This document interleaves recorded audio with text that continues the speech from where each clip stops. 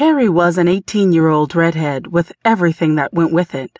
She had a fiery temper and a spontaneous, aggressive attitude about nearly everything. She was a pretty and vivacious young lady and was headed toward one of the most interesting experiences of her life.